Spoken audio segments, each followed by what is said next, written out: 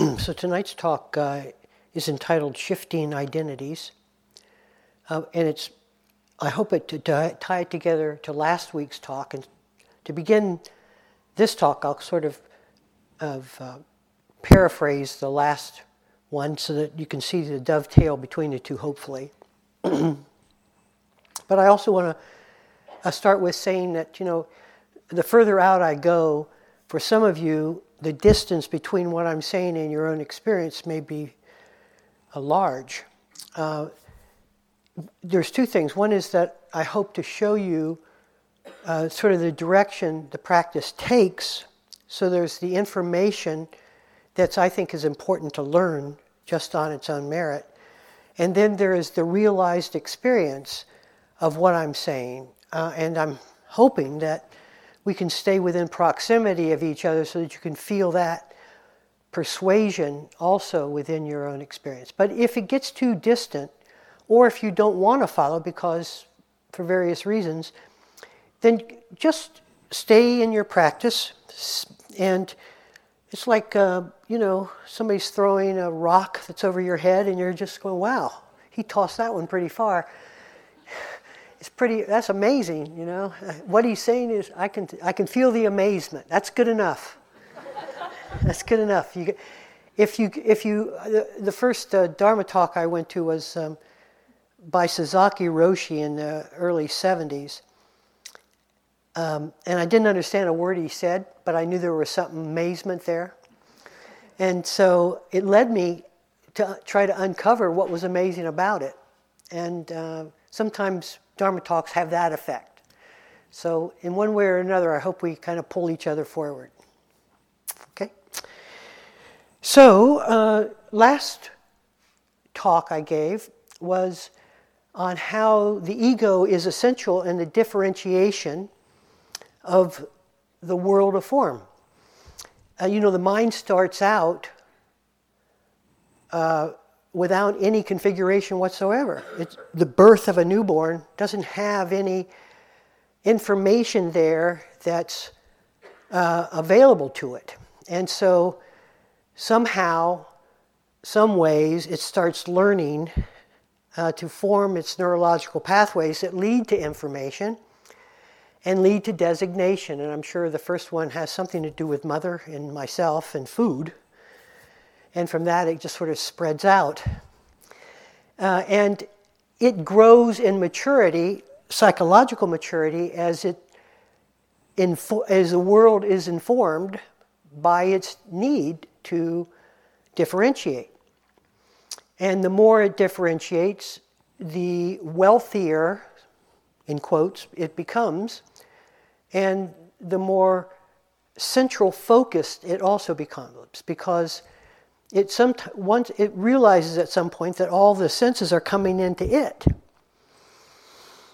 that it's like the vortex of the triangle, and so all the information that the world contains is flowing into it, and all the thoughts are coming from it, and all of the emotions are coming from it, and so for it to decide that has a central role to play in life is just a matter of seeing where all the information is coming into. So that becomes an egoic stance. And as the information comes in and as it's pondered upon and elaborated upon through memory and experience, it grows in the wealth of its own knowledge. Which is fine because it needs to differentiate the world in order to manipulate it. That's its real purpose. The problem is it doesn't know when to stop. It doesn't have any knowledge of what its true origins are or what its function is. And so it applies its own functionality, given the fact that it's central to everything that life has to say is all coming into it. It must be the lead casting role. And so it builds itself out of its own self-proliferation, out of its own ponderance, and decides that it's very important or very shameful. Doesn't really matter what direction it goes, because either way it's equally as well formed, either in negative emotion or in positive emotion. But the point is that it grows in self-importance. At some point, the self-importance rubs up against the rest of the world. All the other things he's created. So something in us, awareness in us, decides that there's something wrong that doesn't seem to be fixable from the therapies that I take or the workshops I attend. And that there must be some central way that this mind is sort of out of control. So I take up a spiritual practice. And the spiritual practice, point of reference, is identity. Now let us be clear that the spiritual journey is around identity. All true projections of any genuine spiritual tradition has to do with the exploration of identity. I mean, what else are you going to explore? And so as that understanding comes forth, and we start using the spiritual tradition of awareness, mindfulness, being able to see oneself, we surmise that we're not as important as we once took ourselves to be.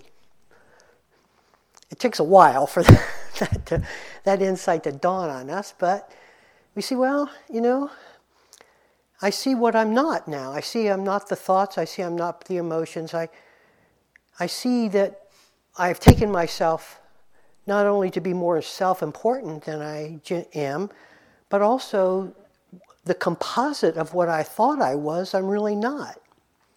And this deflates the ego. Now the ego can become reinflated by the information it now has and become a spiritual adept.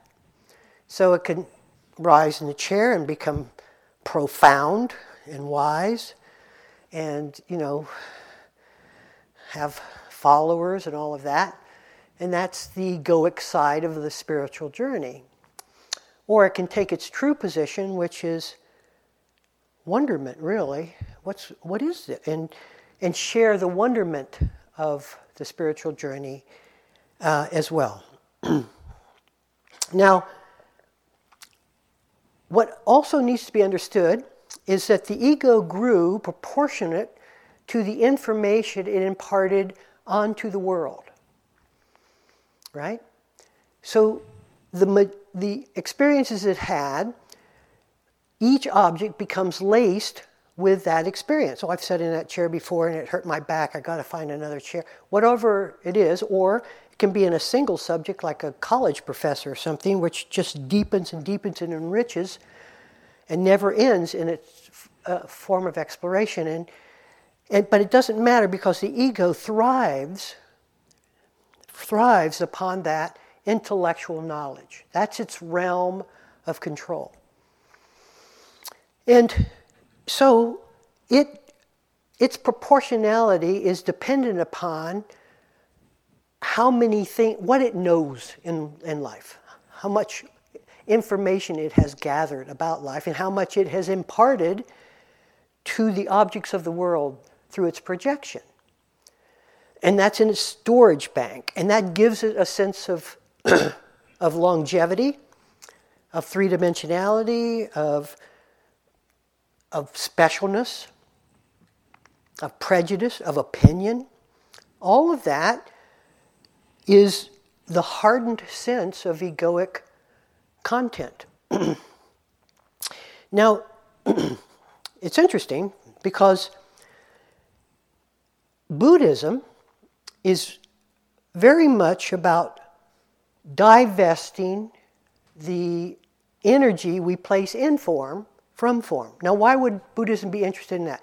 Because in the same way that the ego grows by investing more energy or pleasure into form, it deflates by the opposite. That if the form doesn't mean as much as it once meant, I don't mean as much as I once meant, and I become smaller in importance. I just become smaller as a noise. That's all I ever was, by the way. See, why information, we're talking about an entity here, we're talking about noise. So the more information, the more noise. The less information, the less noise, and the less me. It's real important to get this equation right.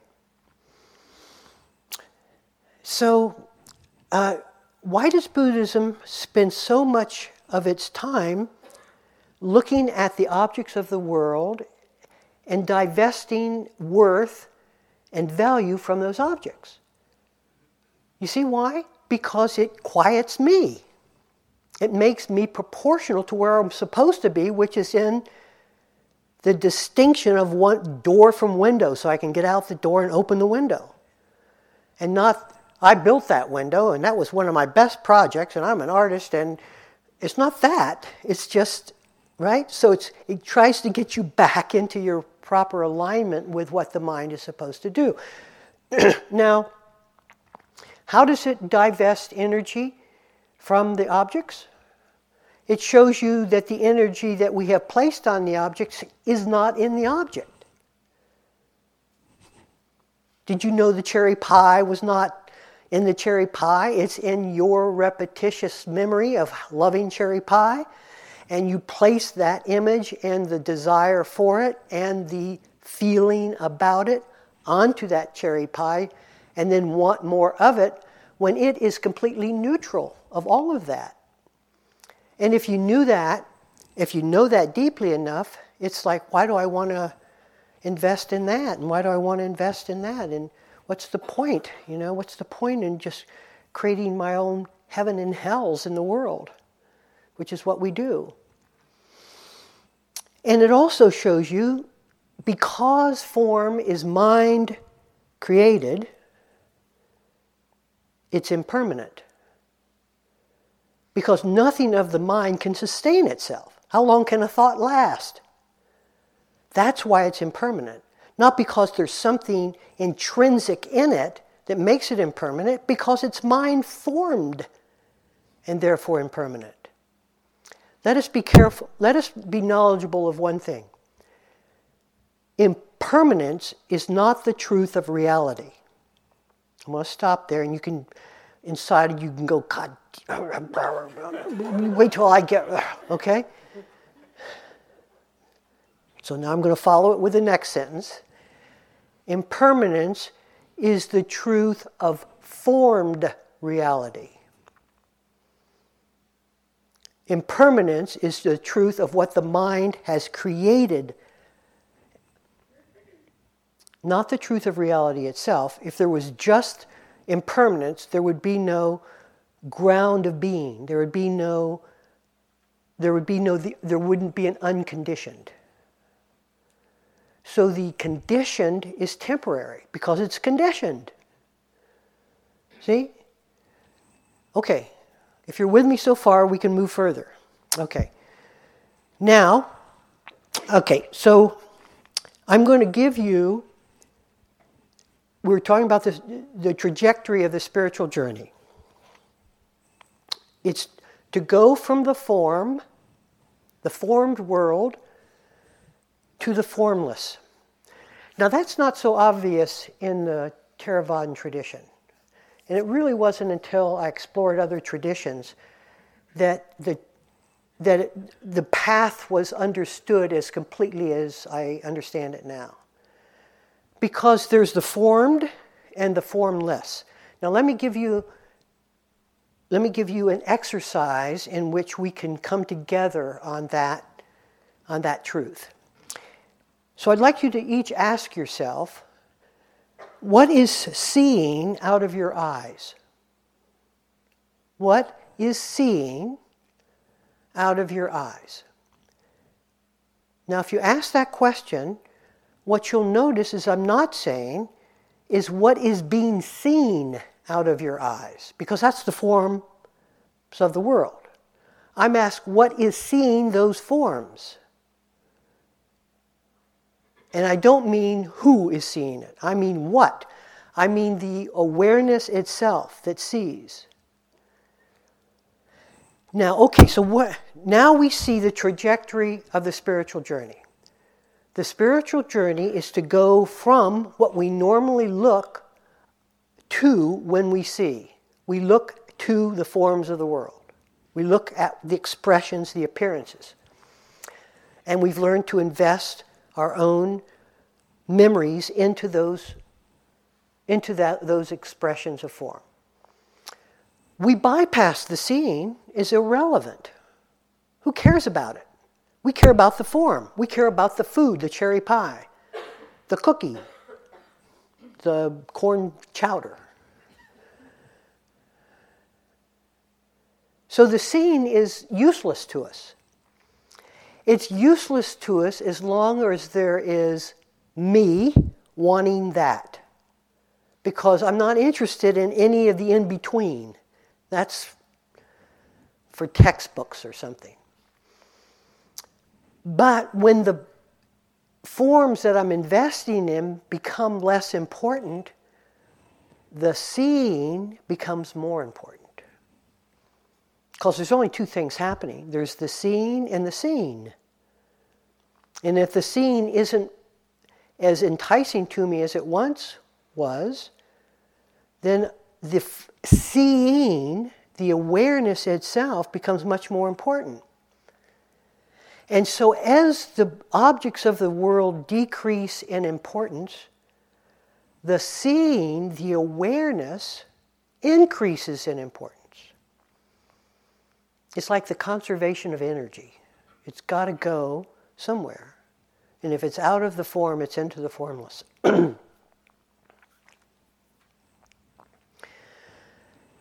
Now, what happens when we really relish the sense of seeing rather than what is seen? Our paradigm shifts completely. Because when the forms are not so important, when they don't hold a model and pathway for our life, when they're not the gods of our life, then the seeing takes on its own reference, takes its own paradigm. And it's not the pursuit of pleasure, because the seeing doesn't hold that. And it's not the building of one's egoic nature, because the seeing doesn't hold that. The seeing holds inclusivity.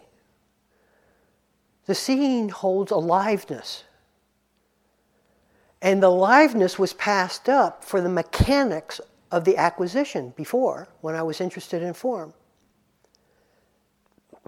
Okay, let me stop and see if you're with me. Okay. I see some of you nodding and some of you not nodding, and okay. I will take that as a, okay. This is really important. It's interesting to me. I hope I can make that interesting to you. So you take a simple question like, what is seeing out of my eyes? And you go, wait, I don't even care about that. Well, that says a lot. Because the path of spirituality is to go from the forms, an investment into the form, to the formless, which is the seeing itself. Because the seeing itself holds awareness, it holds life, it holds existence. The form doesn't hold existence, the form holds what I said it is.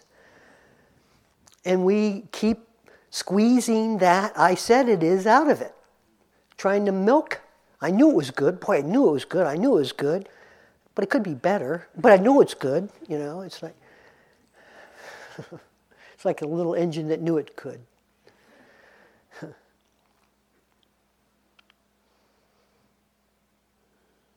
From form fixation to awareness. Now, some of you in your interviews today said, you're using different words. Why don't you just use the old words? Because I don't do that. There's a deliberate reason I don't do that. Because if I use the old words, they've already imprinted in you their own script. And you would just be hearing your own script being repetitive, no matter what I said differently. If I use different words, you have to come into a different area of yourself to discover what those words mean. And that shift could provide just enough creativity and insight to allow you to shift out of the old patterned way of thinking. That's why I do it. Okay. Now, we're beginning to see how the spiritual journey is a shift out of identity. It's identity that locks us into form, because form itself is the reflection of all the objects of the world. The sense of I reflects its own meaning upon the world. And unless we understand how that happens, how that occurs, it's just going to keep doing it. And if you stay within the mechanics of the practice, the mechanics are just repetitious displays of form. They don't get you out of form. They just get you a different pathway into form. You can change what you like to what you don't like, or what you don't like to what you like. And you can open your heart more, because that's a neurological pathway too. And all the things that you hear about as attributes of the absolute formlessness, like patience, you can practice within your formed reality. I can try patience. I know what it means. It means waiting, right? No, it doesn't mean waiting. It means waiting to the brain. It doesn't mean waiting to the heart. Patience to the heart is everlasting presence. Patience to the brain is tapping your fingers until this is over. And that's the shift, you see. You think you're doing what is the spiritual, righteous way to do it, and often it's just the repetitious, mechanical way that the mind has interpreted that. Because it interprets everything, it'll interpret the spiritual for you.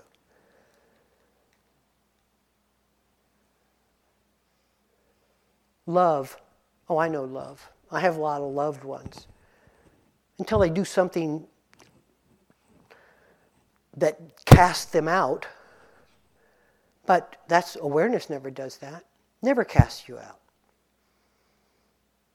Never. You see, when we're talking about formlessness, we're talking about the everlasting. We're talking about infinity. We're talking about inclusion, and even the word seems to indicate something's excluded, but there's nothing excluded in this word.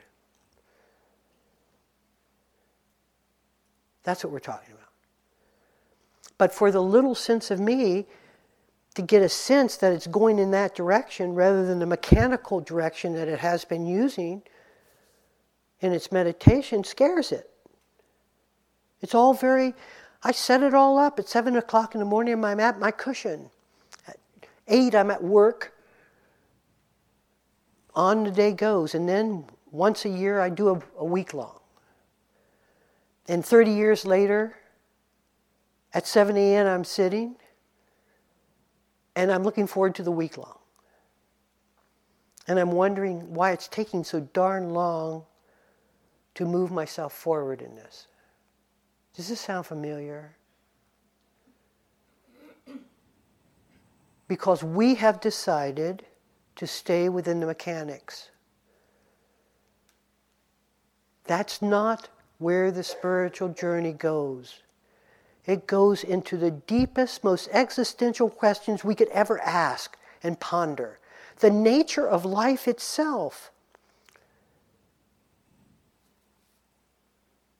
What's really interesting to me is how we get so fooled by it all. It's not that, I mean, you start looking, it falls apart. You know, it's kind of a film. It's like, I don't know, a house of cards. It's not built it's easily scrutinized.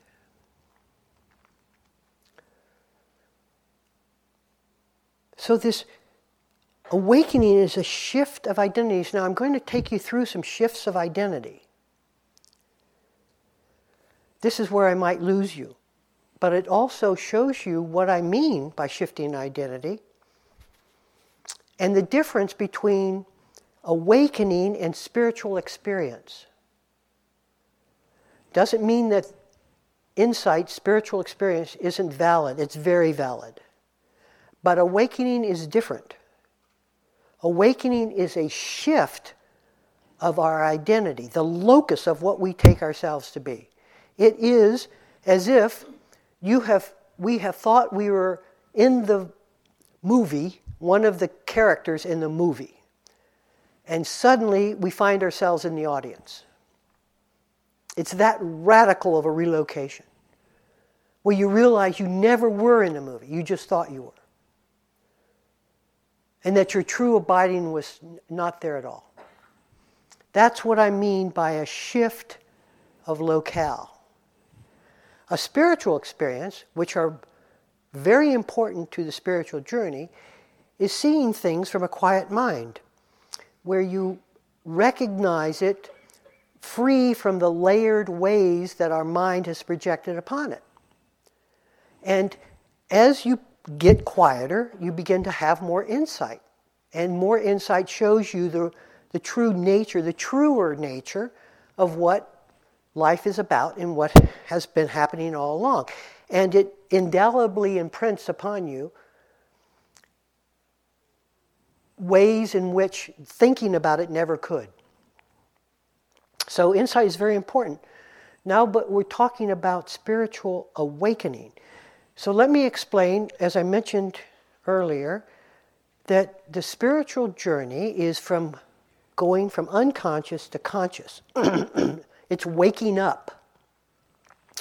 So some of the areas that we deny in ourselves or postpone and don't want to look at and resist, and the difficult that Narayan mentioned, and I'm not going to look at that because I know it's too hard, on and on. All of that is the unconscious.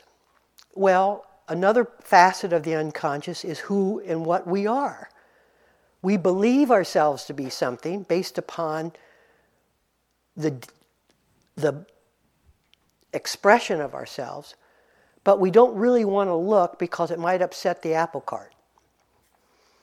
So that's unconscious. We remain unconscious, a central character formed out of the unconscious, until we start looking at it. And then it starts opening up as to what it really is, because we're making it conscious. Now, awakening is a process. It is a process that all of us are involved in. We're waking up. Some of us faster because we're less resistant. Some of us slower because we are in more deeper states of denial. But we're all working our thresholds of denial and acceptance. Within this path, this continuum of waking up, there are moments of awakened moments, I will call them. Moments in which there is a shift of identities. And that you can't count on happening at such and such a time. It happens spontaneously, and it sometimes happens to people who aren't even on the spiritual path, but it's most likely to happen to those of us who genuinely and sincerely are moving our lives towards more conscious attention. So, these shifts of awakening are profound. They change everything. And I'm just going to share 3 of them with you, and there are many actually. Okay, so the first one is the shift, the most common one, is a shift out of the locale, the locus of me being my mind and body, into awareness itself. And when that shift happens, it is transforming. It feels like you have been relieved of a tremendous burden of being yourself. That you are now in the infinite. That you are formless reality itself. it feels wondrous. And it's conclusive. It's not questionable. You know this is the fact. In the same way, you may know or think you know who you are now. It's more conclusive than that knowing that you have about yourself in this moment. It is an absolute conclusion. You see it. You know it. And you see the perspective of your old self in relationship to it.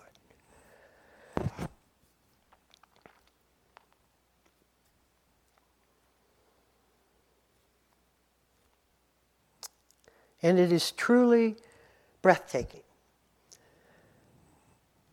And some of these experiences feel as if they're coming and going, but once you've had that shift of identity, you know that what is blocking it, what is blocking full participation in it is what has always blocked it is I'm thinking myself back into my small sense of egoic meaning. And that doesn't fool us anymore. And so the path out of the ego's contraction is obvious and straightforward. And for the first time in your life, you don't doubt it. If you're honest. You know exactly the way to move this thing and exactly the direction you need to go. And it is truly an amazing, transformative experience. I don't want to underestimate it, and there's all the joy that you hear or is possible is contained within it. Love, infinite love. How about that one? I'm trying to bait you a little here. Come nibble.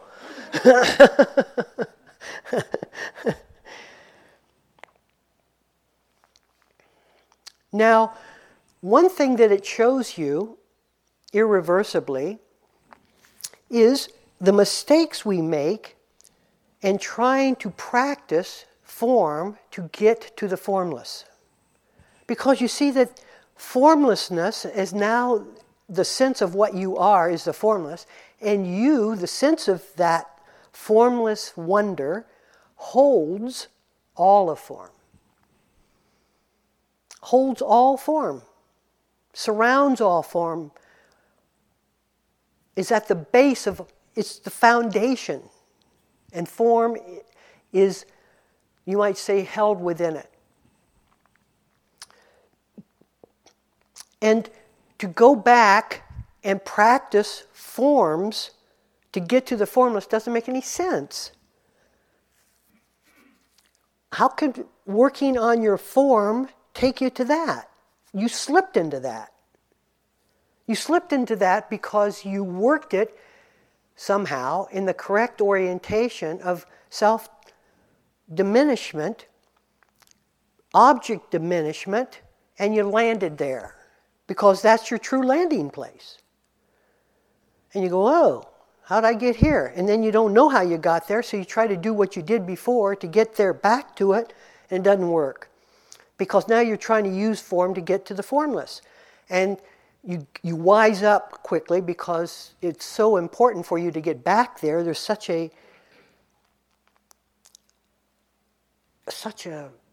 ignition, a yearning's the word, that you're not going to take no for an answer. And if it means that you have to step out of yourself again, you will. And so you do and you do. And it shows up again. And then you learn the navigational way of bringing the formless forward. And guess what the formless is? The formless is the sacred. It holds the sacred. And we're wondering all this time, where is the sacred? And staring at the pillow or our bowl of food or our Buddha image, where's the sacred? Where's the? Well, you're not looking at the sacred. You're looking at form. It's never going to show you the sacred. It's just going to show you what it is. And your mind, it's going to show you your mind because that's generated from your mind. You look around, you could say mind, mind, mind, mind, mind. Now where is there no mind? That would be a better way out of it. than trying to grasp the forms for a way to transcend it. You aren't going to transcend form by climbing a ladder of form. Okay, I want to just check in. Okay, so we're only on the first shift and we're already... Anyway, time's passing. So we got to go to the second shift. So, okay.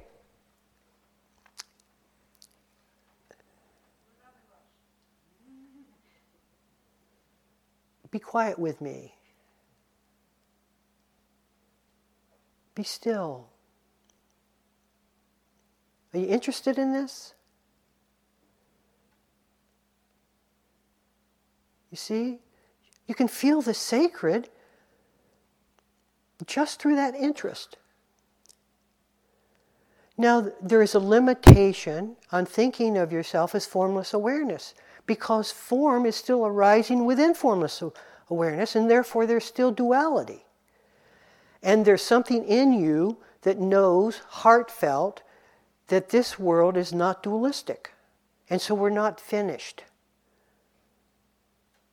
And so you get even quieter, because now you know the track, you know the path out of yourself. And if you're still in dualism, you're still selfing your experience.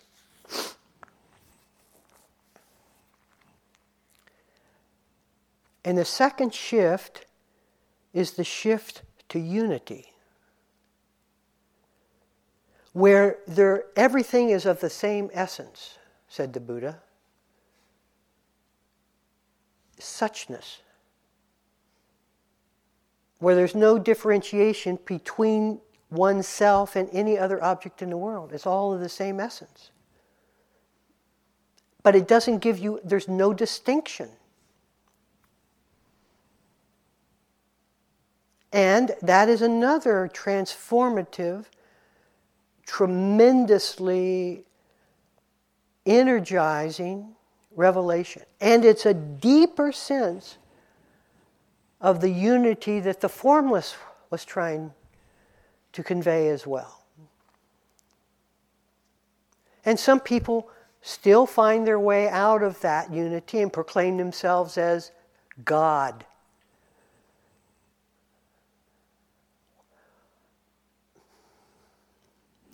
There's always an ego place out. There's always some way that you can proclaim yourself.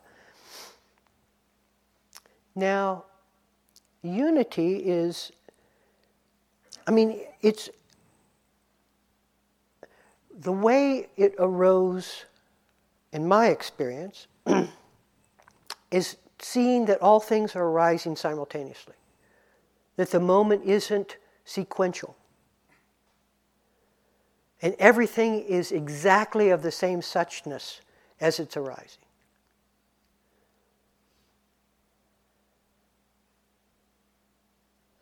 And there's no desire to, or the shift is outside now of the formless that held the forms to include the forms that are within the formless. So the forms and the formless now become merged.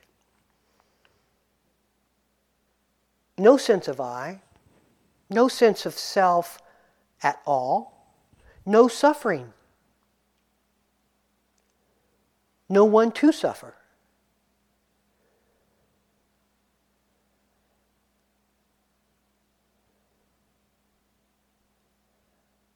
Stillness beheld.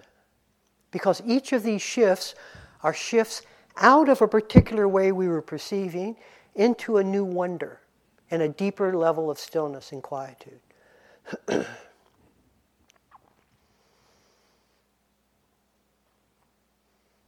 But we're not finished. Because there's still the fly of identity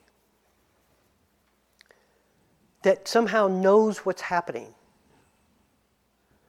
even though that knowing isn't being consolidated within a mind as we have known it to be. Now this next shift you get nothing out of. The first 2 shifts were spectacular. That's where all of the good stuff is. The amusement, spiritual amusement park.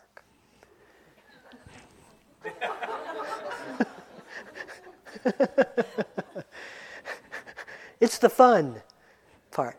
This next shift, why go there? Because it shifts not out of identity into a new identity. It shifts you out of identity completely.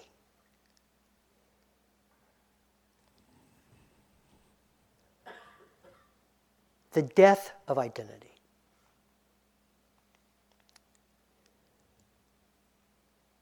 Now that actually happened to me first.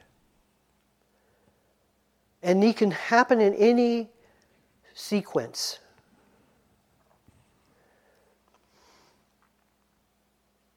And when you're shifted completely out of any identity whatsoever, there are no objects, because objects depend upon identity. And there's no subject because there's no object. And the whole thing folds into the void.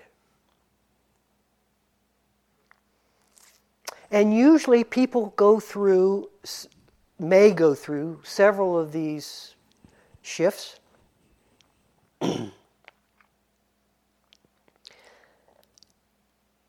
Some people never want to. They want to stay within where they can feel the exhilaration of this new identity, which is in the formless or in unity. Because it's wondrous and transformative. But it's not complete. And so the only reason one would ever want to move into the loss of identity itself, which is the full release, the full relinquishment of any sense of identity, of all identity, is because it's the truth. That's the only reason. Why else go there?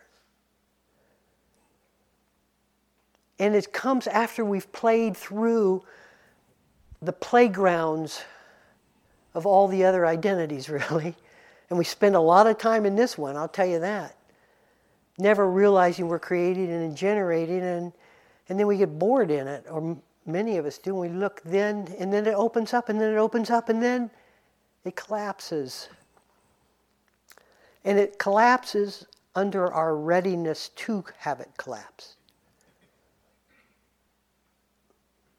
Because it doesn't mean anything to have any identity whatsoever. And there's a deeper form of surrender that one is willing to go through. And it is said, and I say this because I have not yet come to that place, where the old identities never come back. That one lives without identity. It's irrevocable.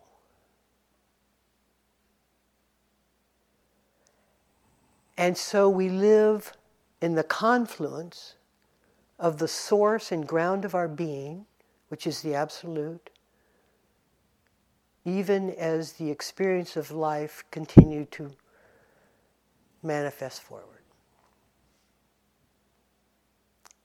And there is no contradiction. None. And so this talk ends where the other one ended. Where we're at home and whatever expression of consciousness is present. Knowing that the expressions of consciousness are not the truth. The truth is what gives rise to those expressions of consciousness. And that has no identity whatsoever. And so you can play in the fields of consciousness all you want. And it's fun. And Brahmins are there for eons, if eons are something you like. or you can go to the truth. And it's up to us. Okay, y'all.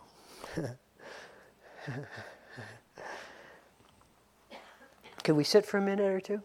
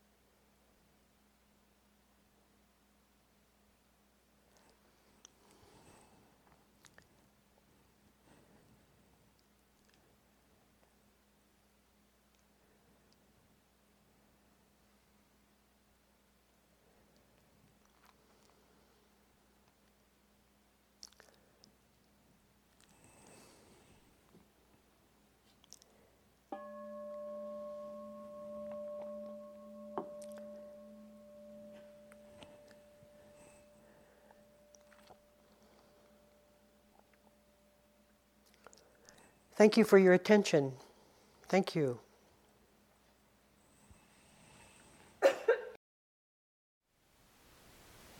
Thank you for listening. To learn how you can support the teachers and Dharma Seed, please visit dharmaseed.org/donate.